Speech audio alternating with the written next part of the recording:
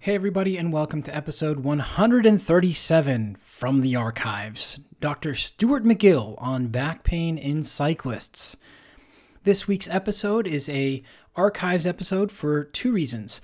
The first is my computer the last 10 days has had the black screen of death, so it has been in the laboratory to get fixed for the last 10 days, which is not fun. It actually died on me just before a Big Year Blueprint call, and then in the middle of the Big Year Blueprint call, it died again. So they could see my screen, but I could not. So managed to get it fixed here. We'll pick it up hopefully in the next few days. So that's reason number one. And reason number two is I'm actually spending this weekend alongside Dr. McGill in person at his location in Canada. Or is it Canada? I'm not sure. I'm going to be just getting a chance to do two sessions alongside him and a handful of other McGill practitioners from around the world, mostly Canada, North US, as well as one from Australia, whom I'm very excited to meet. So it'll be a really big weekend, and I just didn't have the time with the computer being down and everything else to go through and edit a new podcast. And this is also a great one for this time of year. It is the middle of September. This will post here on the 19th or 18th of September, Sunday the 18th. So it'll be a really good time for all of you out there to hear about back pain. It's the end of the season. There are a number of different reasons why we get back pain. And as you'll hear Dr. McGill and I go back and forth here in this episode, the mechanism and the way the injury affects the tissues is different in all of us and how it's injured. And that's why back pain is not like knee pain or shoulder pain or elbow pain. There's so many different forces going on in the spine that relate to how you're moving and how the body is executing the movement that really we have to do a really deep dive into that individual. And this is along my path to becoming one of the I think we're up to 52 now McGill method certified practitioners in the entire world. There are a number of master clinicians. There are truly a handful of those. I think there's 6, maybe 7 at this point.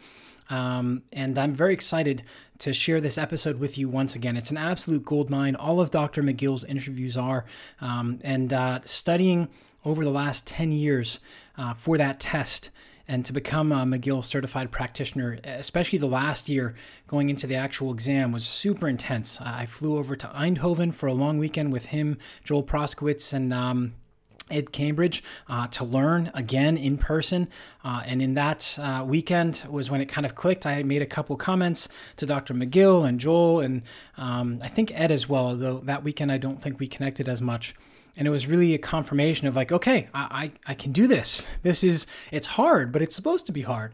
And that's what kind of pushed me over to diving down that deep rabbit hole. And it really is constant learning. So in my last episode that I recorded here, 136, I mentioned that I'm doing a deeper dive into just a few things and letting some certifications lapse that I've held for many, many years. And a lot of that has to do with my drive to help cyclists and triathletes over the age of 50.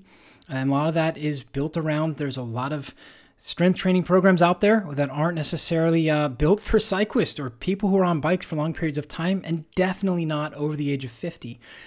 So much so that I spent 1.5 years researching all the best practices, all the most current science and approaches for individuals over the age of 50, and then released the Stronger After 50 course, which you can get over on the website.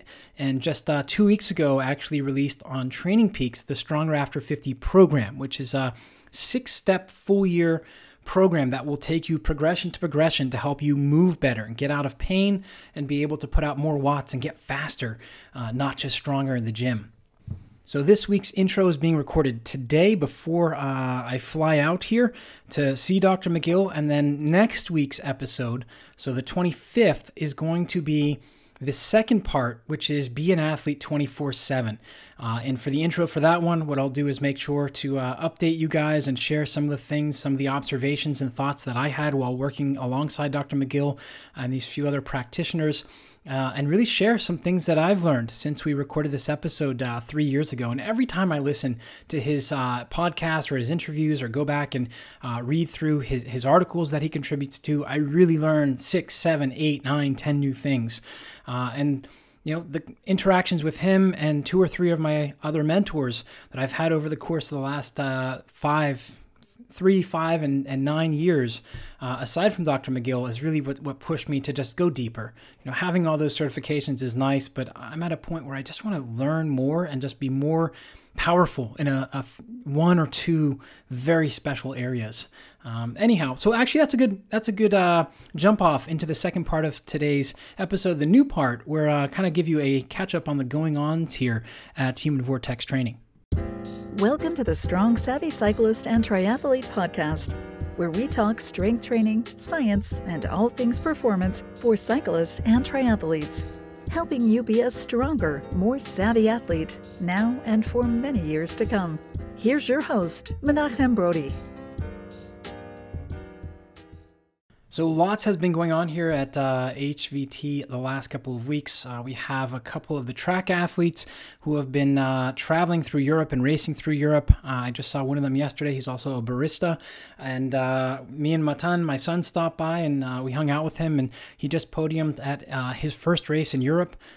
He's enjoying racing the Madison, going through technique, learning that. We also have a number of the track juniors who are just now finishing up their transition part of the year, and they're all chomping at the bit and very excited to get back to strength training. And that's always a good sign, right? So you've got to take that break away. We talked about that a couple weeks ago, taking that break and taking that downtime, and it really renews the fire and allows you to take a step back to see where you are coming from. I had a great post-season wrap-up meeting with one of the athletes that I work with who's a junior up and coming. He had some great experiences over in Belgium, really had some breakthroughs actually after a little bit of a rough season. And it really is, every year, it's unsurprising to me that when you coach the athlete how they need to be coached, you really get fantastic results. And this particular athlete doesn't need lots of messaging and calls. So kind of worked with him to get into a groove and figure out, without asking him, what his groove was. And really, coaching him to the best that he is. And that's something that I've really found a lot of enjoyment from on the coaching side of things the last couple of years, is not necessarily taking on just athletes of one particular type, but ones that are looking for a certain skill set in a coach, somebody who understands the life balance, the life cycle and where they are, as well as injury prevention and being able to train around an injury and still get stronger, and balancing the strength training in season. And that's kind of what's been unique, about the Big Gear Blueprint. I know I've talked about that a number of times here. So the enrollment opened for that 2 weeks ago here, and really have had a couple phone calls, and the first 2 people just were not good fits. And I told them, look, you're looking for something that the program I would love to say you're a fit for, but you need something different. And directed them actually to a different coach. I recommend 2 different coaches for each of them. And they were kind of shocked. Like, well, I would want to be in the program. Yeah, well, let's have you talk to these other 2 coaches first. And then if you're still interested, if you don't find one of them to be a better fit, then we can talk about, what that might look like if we were to come in. And neither of them came back. And I'm ecstatic about that, because helping someone find the right coach for them at that point in time is absolutely amazing. It's a great feeling. You're doing right by the athlete. It'll come back later. I've had a couple coaches refer their athletes to me and vice versa. And that's really what coaching is all about. Now, on the other side of the coin, a number of the basketball players that we worked with have returned to their preseason. So really heavy training. Some of them are training 6 days a week. So what we've done is we've dialed back the strength training and really allowed them to go and flourish on the court, which is absolutely fun to see. They say, I'm not really lifting that much in the gym, but I leave the session feeling so much better. And then when we get on the court the next day, or when I get on the court the next day, I don't know, I just feel better. And that's what it's all about, right? Because some of the other guys who didn't really do the off-season training they should have are hitting the gym hard, and they're not being able to move well on the court, and it's frustrating for them because they're like, well, I'm putting the work in. It's all about that consistency. So it's really great to see the HVT athletes on the basketball side, on the cycling side, really excel. Got a triathlete and a coach herself down in the southeast U.S. who's been absolutely killing it. We just simplified her training a bit, had a couple conversations. Hey, how are you feeling with this cycle? I'd like to take you up to maybe 8 weeks with this because it's working really well. We're just now starting to load. And she's seeing some phenomenal growth, both on a coaching side as well as on a personal side. and consistency side.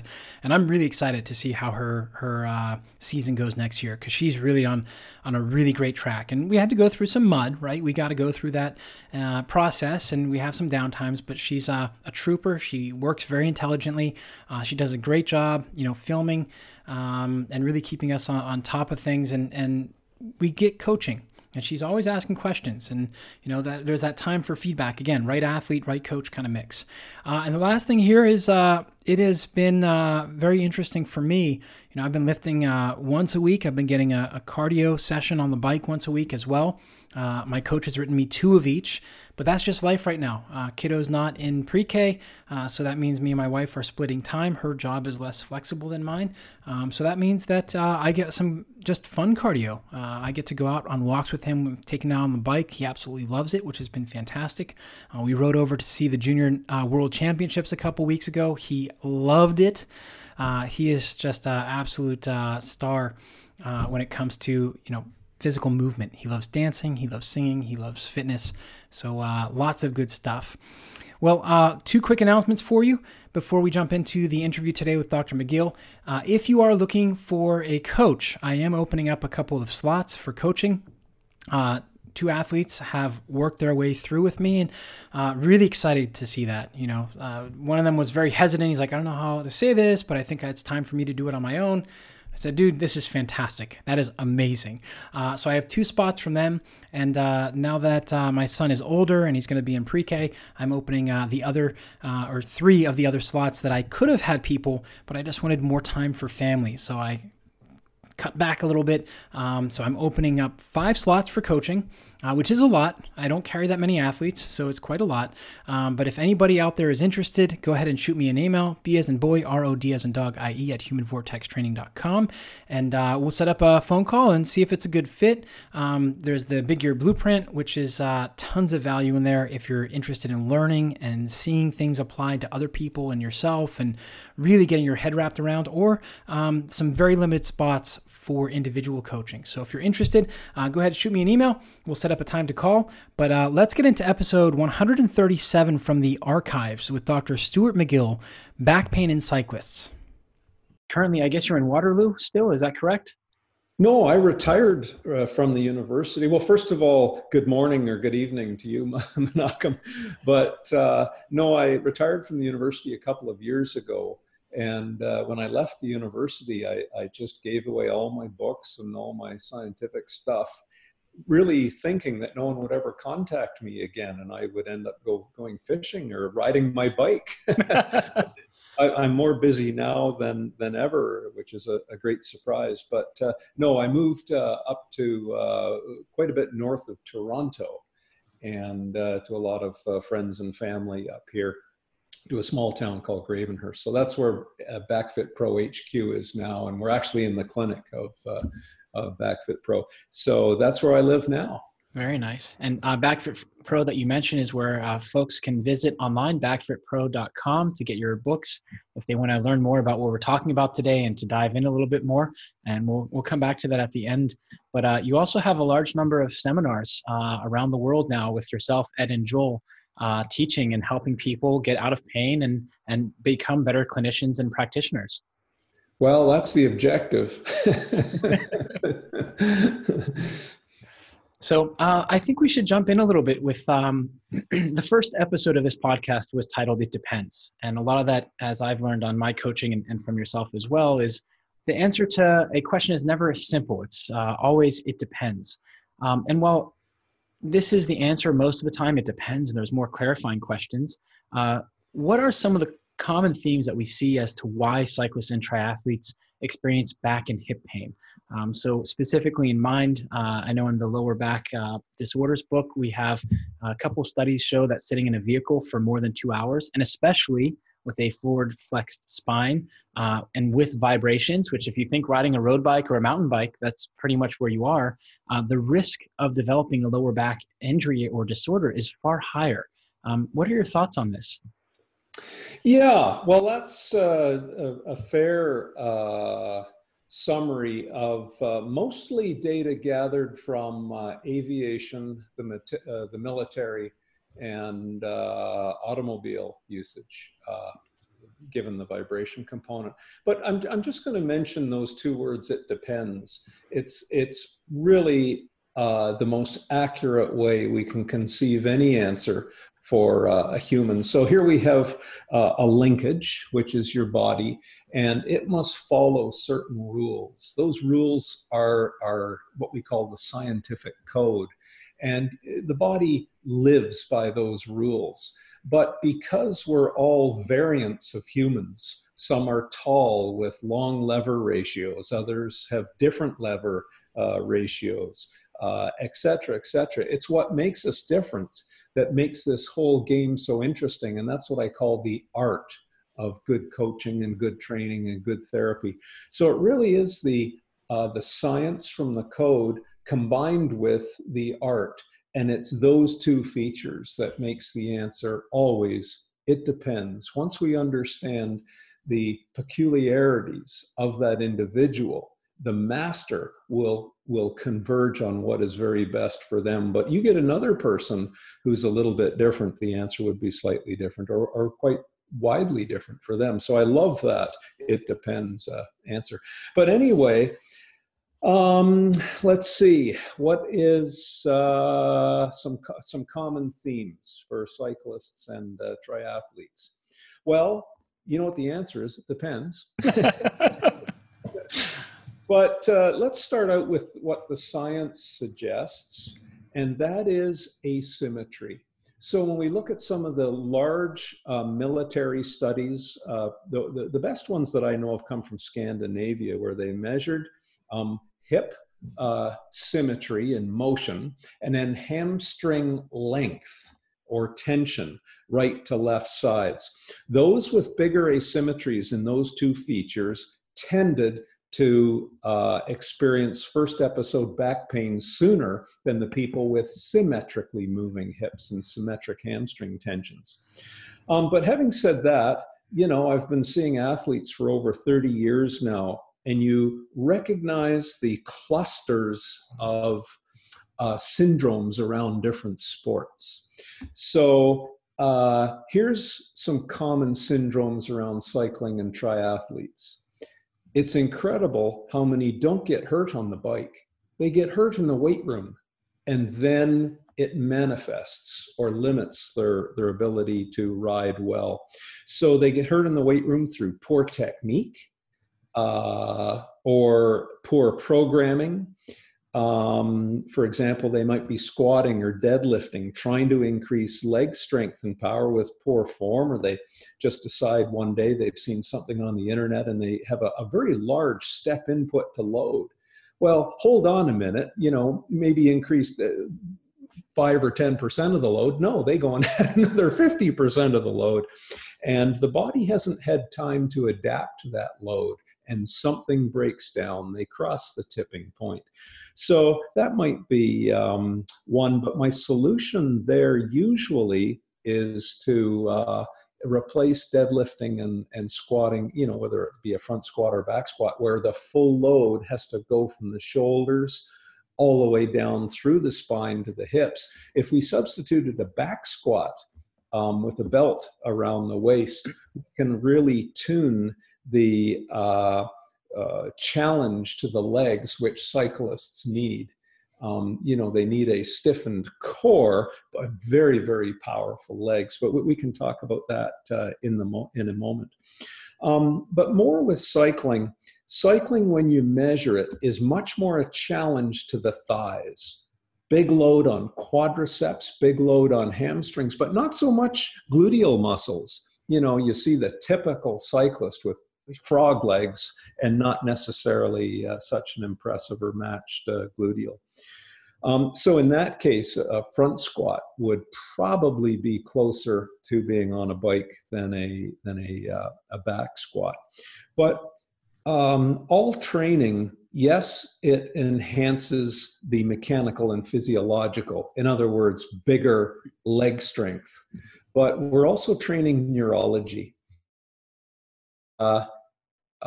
Back pain and hip pain tends to create an inhibition of the gluteal muscles. Now, Vladimir Janda, the great Czech neurologist, proposed this, although he never measured it. Well, we assessed a lot of, and every single one of them turned out to be true. Not in every person, of course, but certainly in some, except for one. But we'll leave that off to the side now. So he was a brilliant person.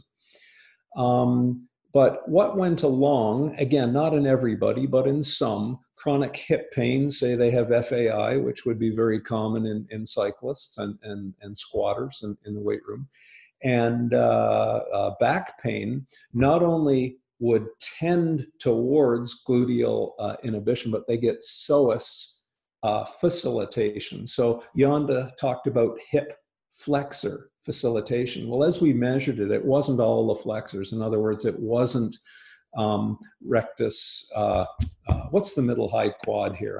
I'm having a senior's moment here. Rectus femoris. Yeah.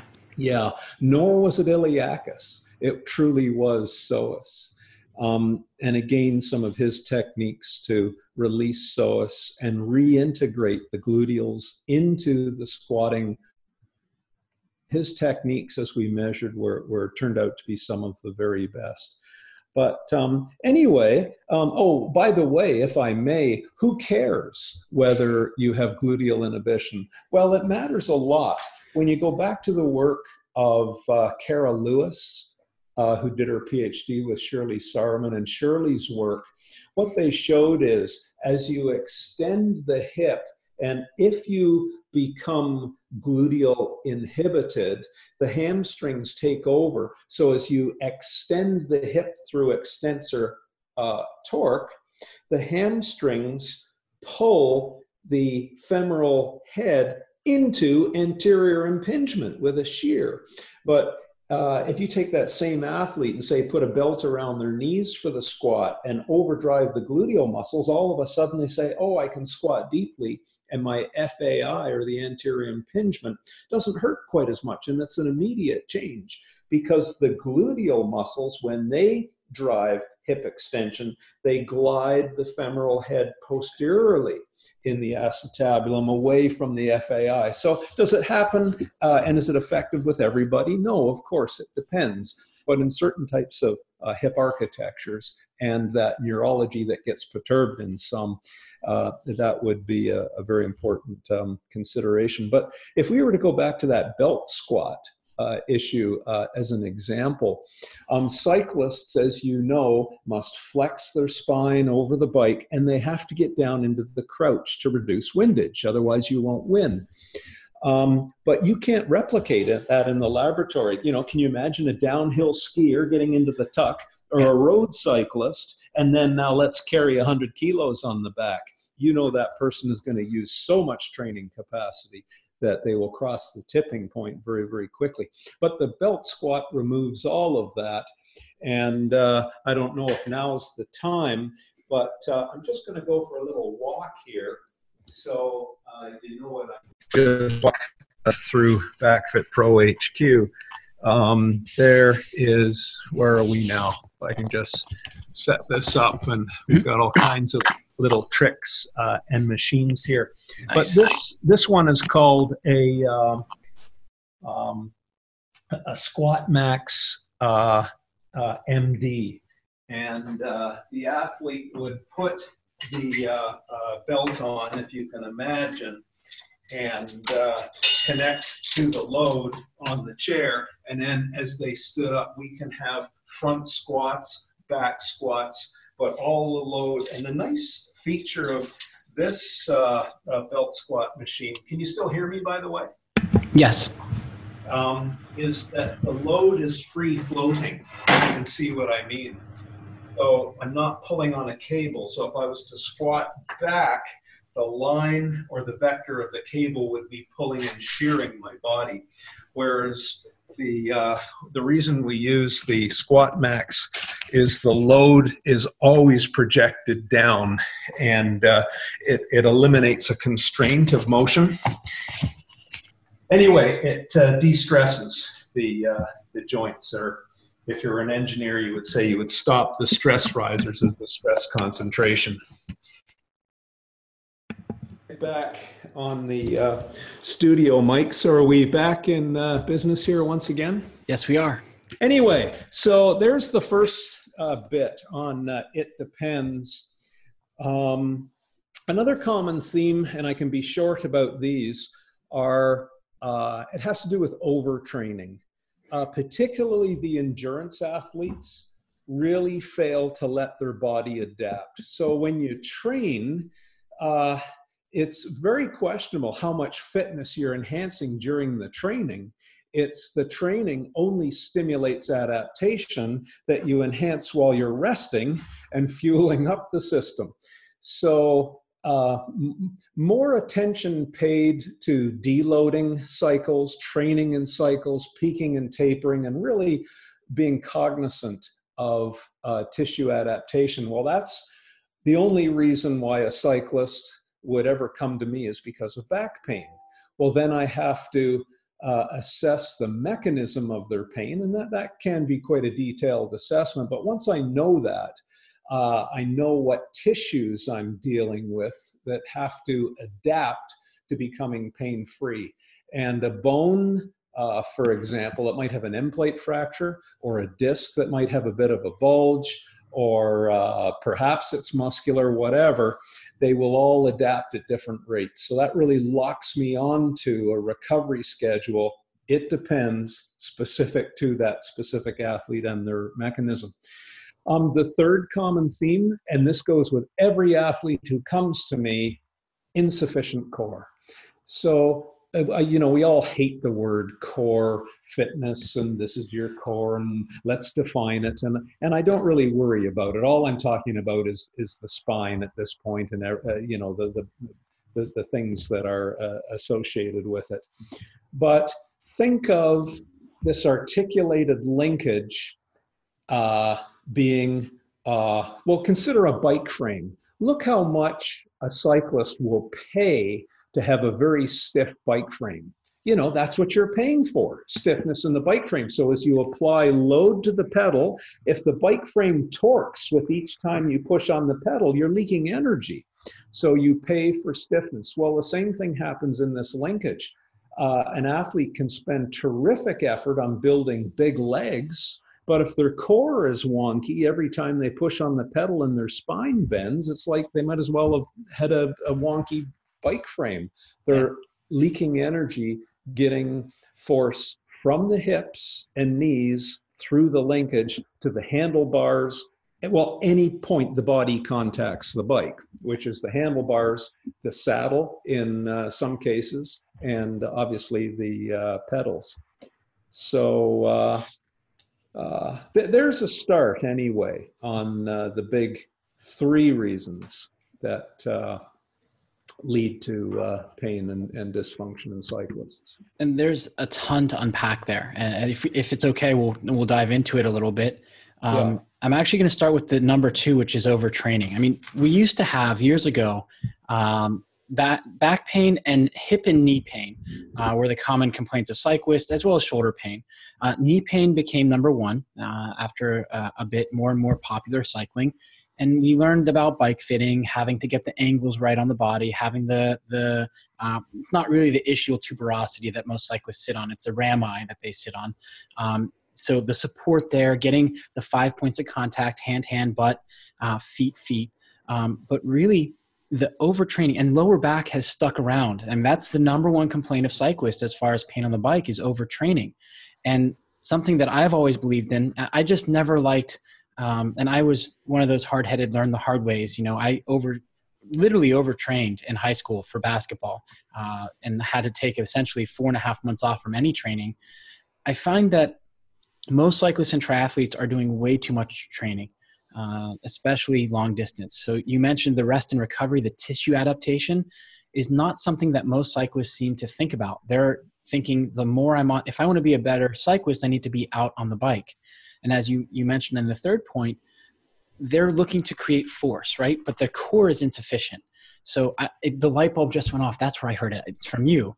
I've been telling people for quite some time, force creates motion, but stiffness controls the motion and gives you the ability to propel yourself forward.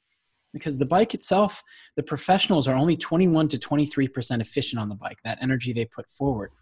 But this comes from, where is it developed? And this is where the next question is, what do you think about decreasing the training load as a whole on the bike and replacing or taking some of it, not all of it, and putting load in the weight room? Do you see from a tissue standpoint that this can help build the strength endurance that is needed to help build proper movement patterns and better protect the spine through strength endurance of the posterior chain? What's the answer? It depends. Thank you. I love this. This is great. So, yeah, I mean, this is a fabulous conversation to have. So it depends, and every cyclist we're going to give a different answer to, but it doesn't help your listeners. Right. But I can describe for you how I will converge on what that specific cyclist needs versus the next one, both on the bike, total volume of exposure, and in the weight room. So here's where the coach and the athlete become vitally important. Too many experts come in and they'll say, oh, this is what you have to do. Wait a second. It's the coach and the athlete who are the world's expert. I've only seen the person for an hour here. So I work with them, and this will surprise you. It's not very sophisticated at all, but very few people miss this. I get out a clipboard. That's clipboard over there on the desk. Mm-hmm. And I'll say, write down everything that you need to be the world's best cyclist or triathlete or whatever it is. And you write them down. And sometimes they'll write down things like, you have to be mentally tough. Okay, well, I get that, but that's not something I can help you with. I need it in terms of, I need hip extensor power. There are times when I'm powering up the hill that I actually need hip flexor power. And then I start talking through with them a little bit, and I say, what about foot stiffness? And they'll say, what do you mean? And I'll say, well, that's why you have a very stiff sole in your cycling shoe, to take the energy leak from the flexibility in your foot that you need to run in the triathlon, but it's a detriment for you on the bike. Yeah. Or can you imagine swimming with a stiff foot in a triathlon? You're not going anywhere. You need to be a floppy fish. So we're going to have conversations about that in a few minutes, I suspect. Yes. But do you see how much fun this is? And even the coaches haven't thought this through in terms of very specific elements of athleticism. What does that cyclist need? So it's an exercise where I force them to really come up with very specific strengths, stiffnesses, flexibilities and non-flexibilities, endurances, tissue resilience, et cetera, et cetera, et cetera. All things that we can train. So they have to define those now in trainable English. And then I'll say, all right, here are all the things that you as an expert in cycling, because that's not my expertise. I'm just a back pain guy. Now we're going to measure all of these in you. Well, I'm pretty good at coming up with ways to measure all of those things. Then the third column is, let's say you need, well, whatever it is, say just hip extensor power. Okay, is it sufficient? If it is sufficient, I check it off in the third column.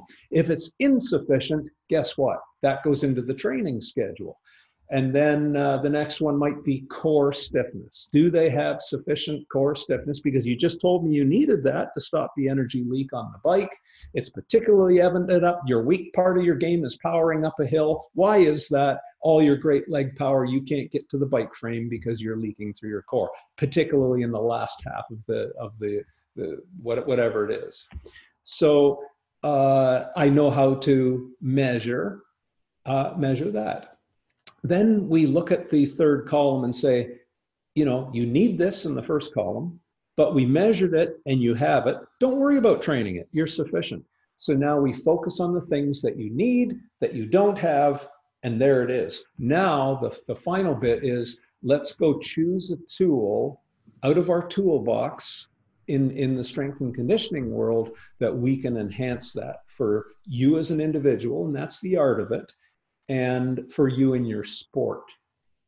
So, we talked about the belt squat as a tool specifically for cyclists. So that's how I get to the answer. But that answer might be different. If we had 3 cyclists, we might have 3 different programs, and that's my world. But anyway, there's a start on that. And I think you hit on something that I've seen. And of course, we only know the sample size that we see, and every athlete is a study of one. The hip extensor, technically, when we look at the glutes in the pedaling, we all think of cyclists as having large developed quads. There was an EMG study done a while ago, and Serrata Institute, or International Cycling Institute, who developed the bike fit approaches we now base off of, did a study and found that either somewhere between 33 and 35% of your pedaling power should come from the glutes, but that as Yanda would call it, the gluteal amnesia, or the inability to fire the glute as an extensor, is very prevalent, which leads to the quadriceps to becoming more dominant. And then we have the psoas and the iliacus, which, if I'm not mistaken, they're not the iliopsoas, 2 completely different muscles. They just happen to attach one on top of the other. But we also see a decrease in the ability of the internal obliques to fire in a lot of cyclists. Have you seen that in any studies that you've done or that you're aware of? No, I have not noticed an internal oblique specificity.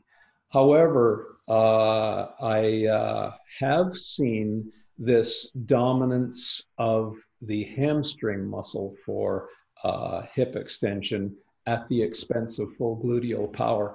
And I think the mechanism is more neurological than anything. For some reason, cycling, just every cycle programs that engram, which is the firing pattern in the brain that executes the movement. That engram just becomes so strong for more hamstrings that the stronger it becomes, and I don't know what more I can say about that. So when you take a group of cyclists versus a group of sprinters, let's take those 2 athletes, and I have measured this. To change a cyclist's engram, so this is neurological training now, it's not physiological or biomechanical, it's neurological. To get their gluteal muscles back into priority in that engram is very, very difficult, and I will say almost impossible in some very highly trained cyclists. So we'll do a back bridge, for example, and give them all the coaching cues of how to squeeze the glutes, add a little bit of knee external rotation, push away the toes when they're on the ground, and really focus on driving that hip extensor movement entirely with the gluteal muscles. It is, as I've said, pretty much impossible with big, heavy-thighed elite cyclists. They can't do it. But my answer to that is let's deal with the mechanisms of their back pain, and that's what we're going to have to live with them because they are elite cyclists. And I use the analogy of different animals. A dog is a dog until you try and train a Saint Bernard to win at the greyhound track. It's not possible. You will break that dog in doing so. But the greyhound will never carry the loads up a mountain the way a Saint Bernard will. So, you have to admit some of these things, and just I'm going to start that particular discussion. You try and create what you can. And do you think that, what I'm hearing and thinking as I'm listening to you is that this is one of those common sport dysfunctions, essentially, where the sport is allowing or enabling, or you need to enable a little bit of a dysfunction, or in this case, a large dysfunction in order to be successful? Or is this sample to sample, we would have to do a study to look and see, is that engram dysfunction common, or is it just specific individuals? Well, that is a fantastic insight and one that I would love to tackle. Is it really a dysfunction? I don't know if we would call it that. If it's a feature of some of the great cyclists, then I don't know if I would call it a dysfunction. When I measure at what some gymnasts do and what they're able to do versus what would be considered normal among the population, it's certainly not dysfunctional for them in their sport. But having said that, what I would then say, what is dysfunctional? I would watch that or measure that cyclist start fresh. So say they are a middle distance cyclist. So they need both power, or they might be, some sort of, not a Tour de, well, yes, even take a grueling race like a Tour de France, for example. So they're riding hills, but by the third hill, their form has changed. They're broken because of fatigue. Now, if in that fatigue set, they become even more dysfunctional, I would say that's a problem, and that's something that we could address in training. So if that was the case, I might consider something like, have you ever tried to walk backwards up a steep hill? Yeah. Yeah. So you do monster walks, you push through the knee, through the knee, through the knee. And even the most accomplished cyclists will say, oh, I have a tremendous fatiguing burn in my quadriceps. And I'll say, good. Now go back down to the bottom of the hill. And then all of a sudden they'll say, wow, I just felt my brain switch. Your brain sees the quadriceps being exhausted, but now you've changed the demand parameter, and they have to get the hip extension. They can't get it through their knees anymore. Their knees and quads are screaming. So the brain then goes and gets the glutes. So might be a trick for those athletes who change form because of fatigue. That's fantastic. We just had Lee Taft on the other day. He's a speed and an agility guy. I know Lee well. Yeah, so we just had him on, and it's funny because I've been using the back, without knowing that he was doing this, I've been using the back pedaling down into a low squat, but as soon as you said the hill, I'm like, light bulb, of course, because you pre-fatigue, the brain's going to activate another large muscle group, which extends, which is the glutes. Now you've just created a very powerful engram to combat the fatigue-induced dysfunction, as you called it. But I would just say the coach was just unaware of that. The dysfunction I'm thinking of is more for the average cyclist, because we know that the best in the sport have some kind of we would consider it a dysfunction outside of the sport, but it allows them to get to those elite levels. They have to have that. That's part of their magic, so to speak, of getting there, and why there are so few Chris Froomes or these athletes that are winning over and over again is because they are a specimen that is one in 300 million or whatever it may be for that sport.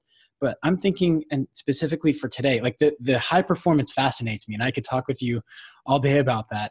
But I could talk with you all day about that. And Stu, all the years I've been listening to your podcast, I haven't heard much about cycling. When you presented in New Rochelle, you had a picture of Greg LeMond, and I perked up. And you just mentioned cyclists are a beast of another kind, and then kind of went on. I was, it's something that's so aberrant, I would say, yet so needed to learn about the dysfunctions or issues in cyclists and creating back pain, because that is the leading cause of pain on the bike.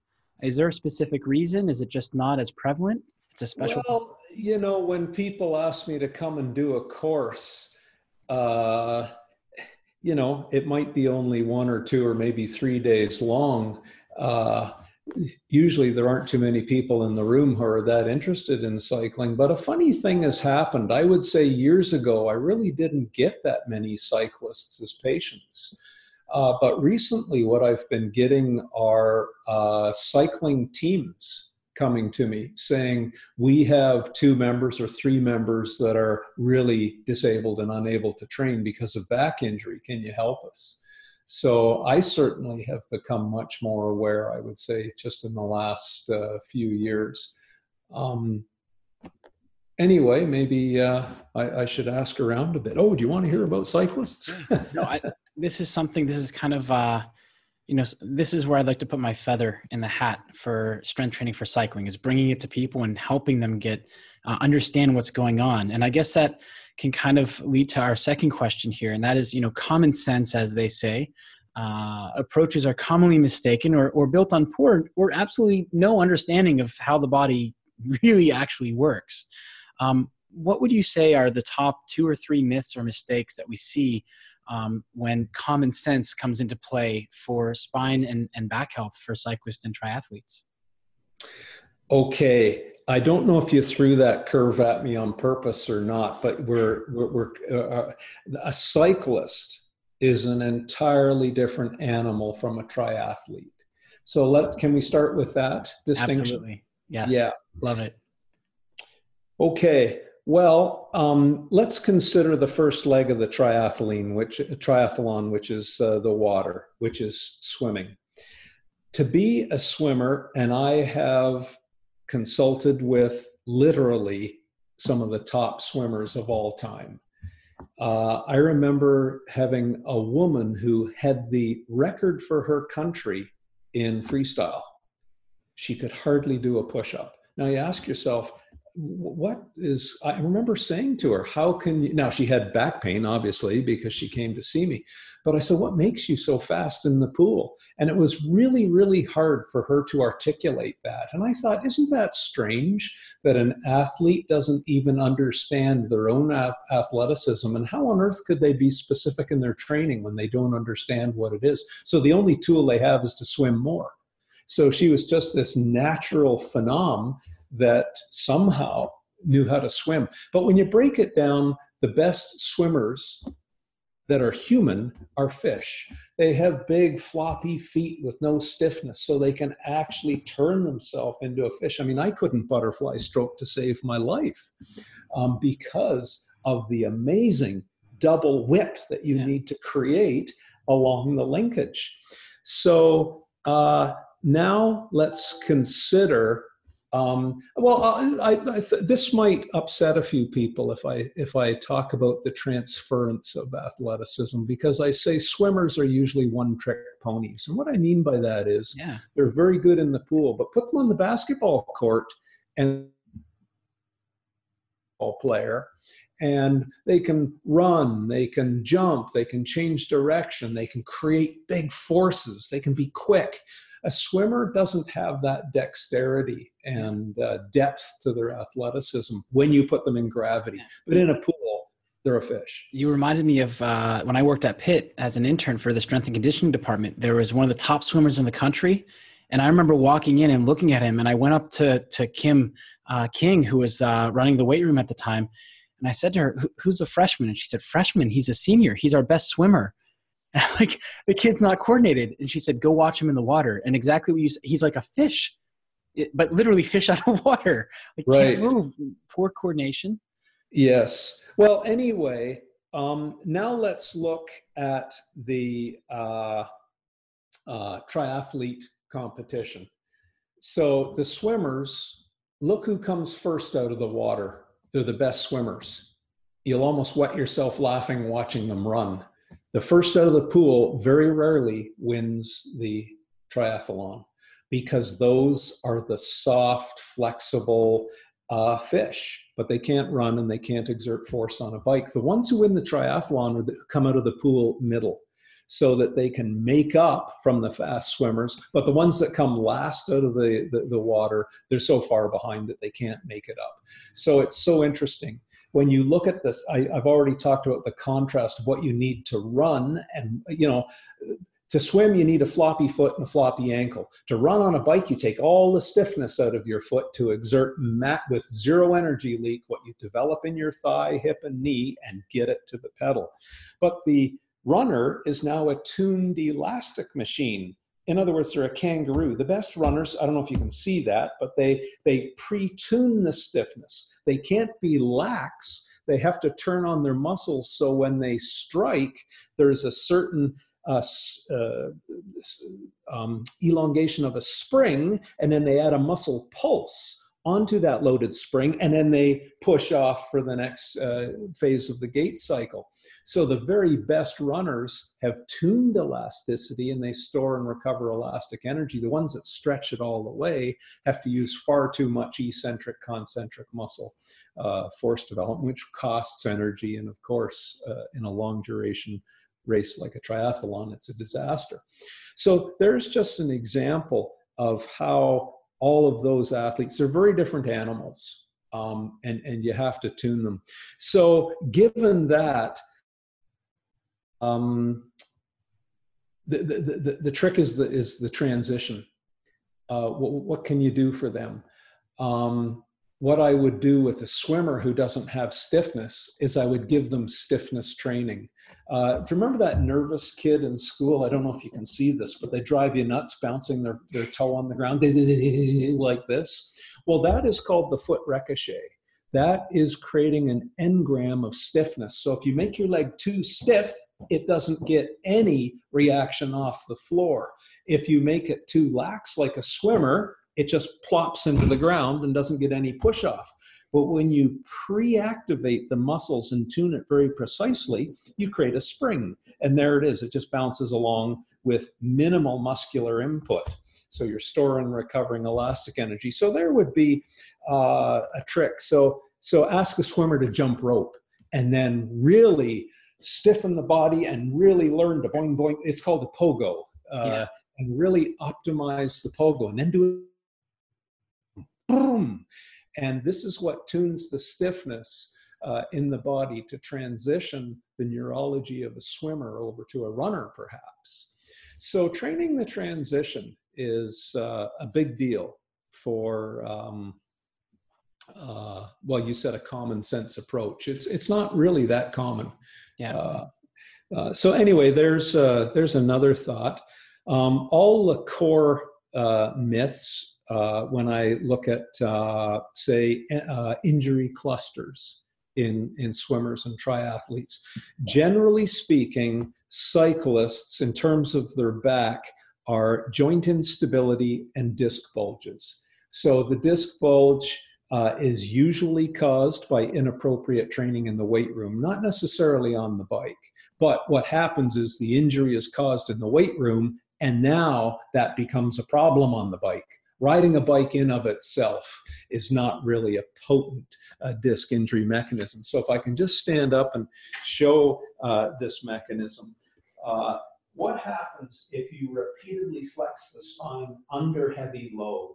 So I'm not talking about sitting, slouching, or anything like that, but they get too greedy with deep squats, too heavy too soon. Mm-hmm. Now, if I flex the spine, you'll see that red mark in the back.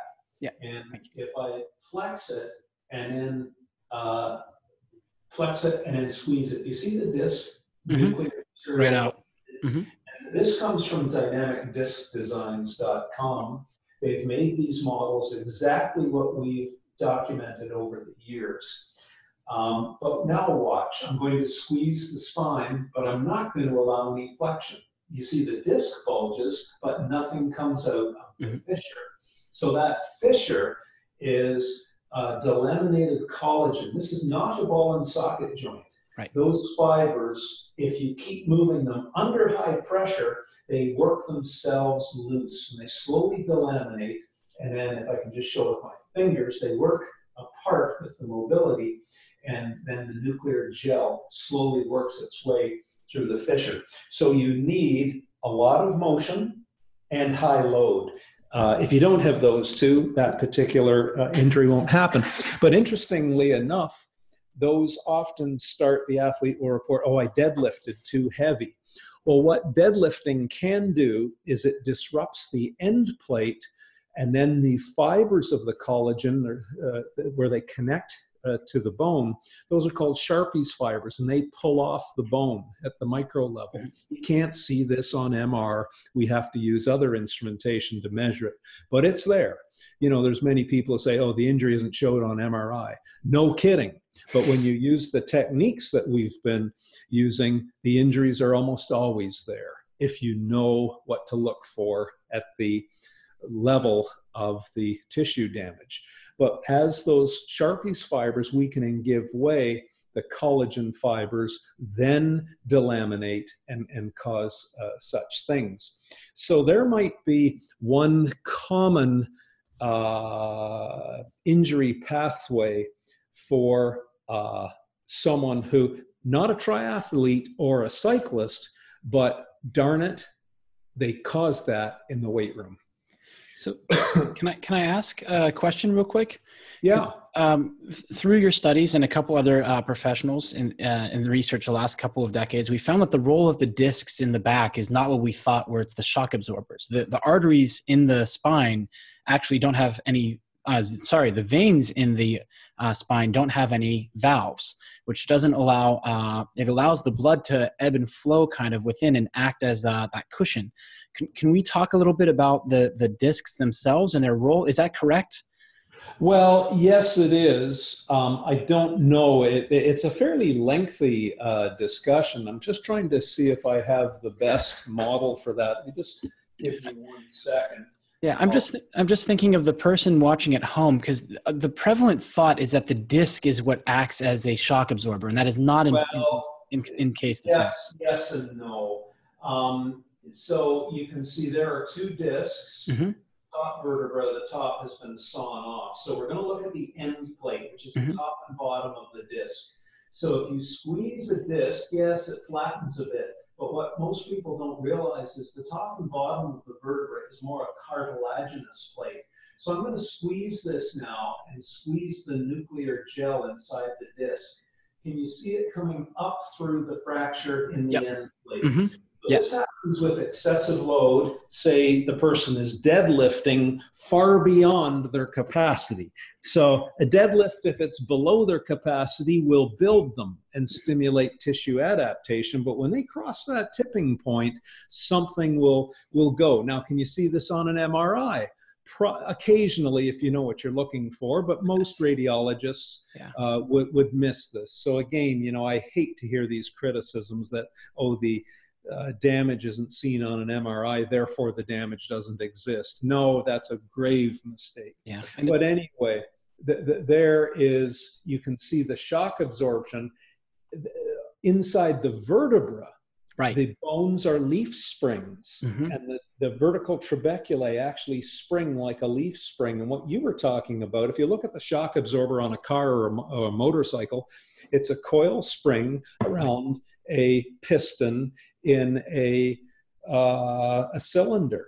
And so the elastic part is in the bone, the spring trabeculae, the leaf springs, and the oil in the cylinder bit, which is the viscous damper, it's in the blood inside the vertebral body. And what we've shown, if you look at our videos, when you squeeze a vertebra rapidly, the bone inside pressurizes the blood. Now that blood squirts out through the sinuses for the arteries and veins. But if it's too rapid, it causes a burst fracture. The pressure inside the vertebra gets so high it explodes the bone. You don't explode the disc, right? You explode the bone. Right.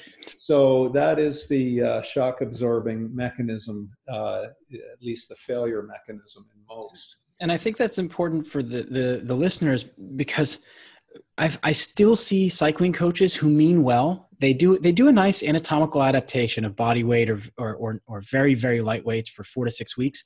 But then they have their cyclists go and do a 1 rep max back squat. Now, granted, truth be told, neurologically, it's not a real 1 rep max. But have the tissues had time to adapt to that, where the bones are able to bear that force, especially that down force for the. Well, I would submit that is so crude, and I think we're one of the few people who have quite a high success rate in rebuilding powerlifters who have done that type of damage to the bones. And we use a technique called bone callousing. So this was documented in our recent book called Gift of Injury. Yeah. And I show how Brian Carroll came in with a very heavy split fracture in his sacrum, and L5 was very heavily damaged and fractured. But he took a year to bone callus those bones through very dedicated training, which is a 5-day cycle of load, and you take 5 days off and you allow the new bone to scaffold in. But that can be a 10-minute discussion on the physics of bone callousing. But nonetheless, you're right. But no, what they're believing is, damage to tissue heals in 6 to 12 weeks. Well, it might if it's a muscle. Yeah. But it won't if it's connective tissue, and for darn sure it won't if it's an end plate of a vertebra in your spine. A long bone, you might break a leg, and within 3 months that person's right back cycling and heavy squatting, but you won't do that with an end plate in a vertebra. So they're very, very different. So injuries are very, very specific, and they need very specific stimuluses. And here we can have a big discussion, although I don't think you really want to, on mechanostimulation. And the mechanostimulation, every tissue in your body responds to load. If the load is below the tipping point, it's an anabolic response, it builds. If the load exceeds the tipping point, it's catabolic, and cumulative trauma builds up. And if you don't rest, you're going to have a much bigger issue. And the rest is important, but one of the things I think people miss with back and spine, and this was an eye-opening for me, and I'm sorry, I know we're still on the common sense approach, but the fact that there's a U-shape to the loading for the tissues of the spine. There's too little and too much. And I think that a lot of cyclists, like you said, the injuries happen in the weight room because they go from next to low. They have a lot of shearing force from being in that crouched or wind position, and then trying to put a bar on their back or deadlift off the floor. So they go from 0 to 100, but there's no small dosage of loading throughout the year where, maybe a kettlebell deadlift off of a block where it's off the floor, where they can activate and feel the tension and actually activate the muscles properly, will allow us to load small enough increments consistently enough that when it comes for the transition period, they can actually load the back. Would you think that's a smart approach to, and of course it depends, but I was waiting for that. And the whole time, truth be told, the whole time I'm asking him a question because I know that's what's expected, but I know the answer is it depends, but I'm curious. So what I hope is one day we can have a cyclist athlete here and work together and we can noodle our way through a consult and see how we converge on measuring the precise mechanism of why they're in pain, and then eliminating that cause. Forget about weight training or resistance training. Get rid of the cause. Yeah. And then we've created capacity to start training. And then we organize a very clever program to address that and honor that person's injury history and bring them along in a very wise way. And that's the art and science of what, makes mastery in all of this. Yeah. That's it for this episode. Check out humanvortextraining.com for more great content and to keep learning.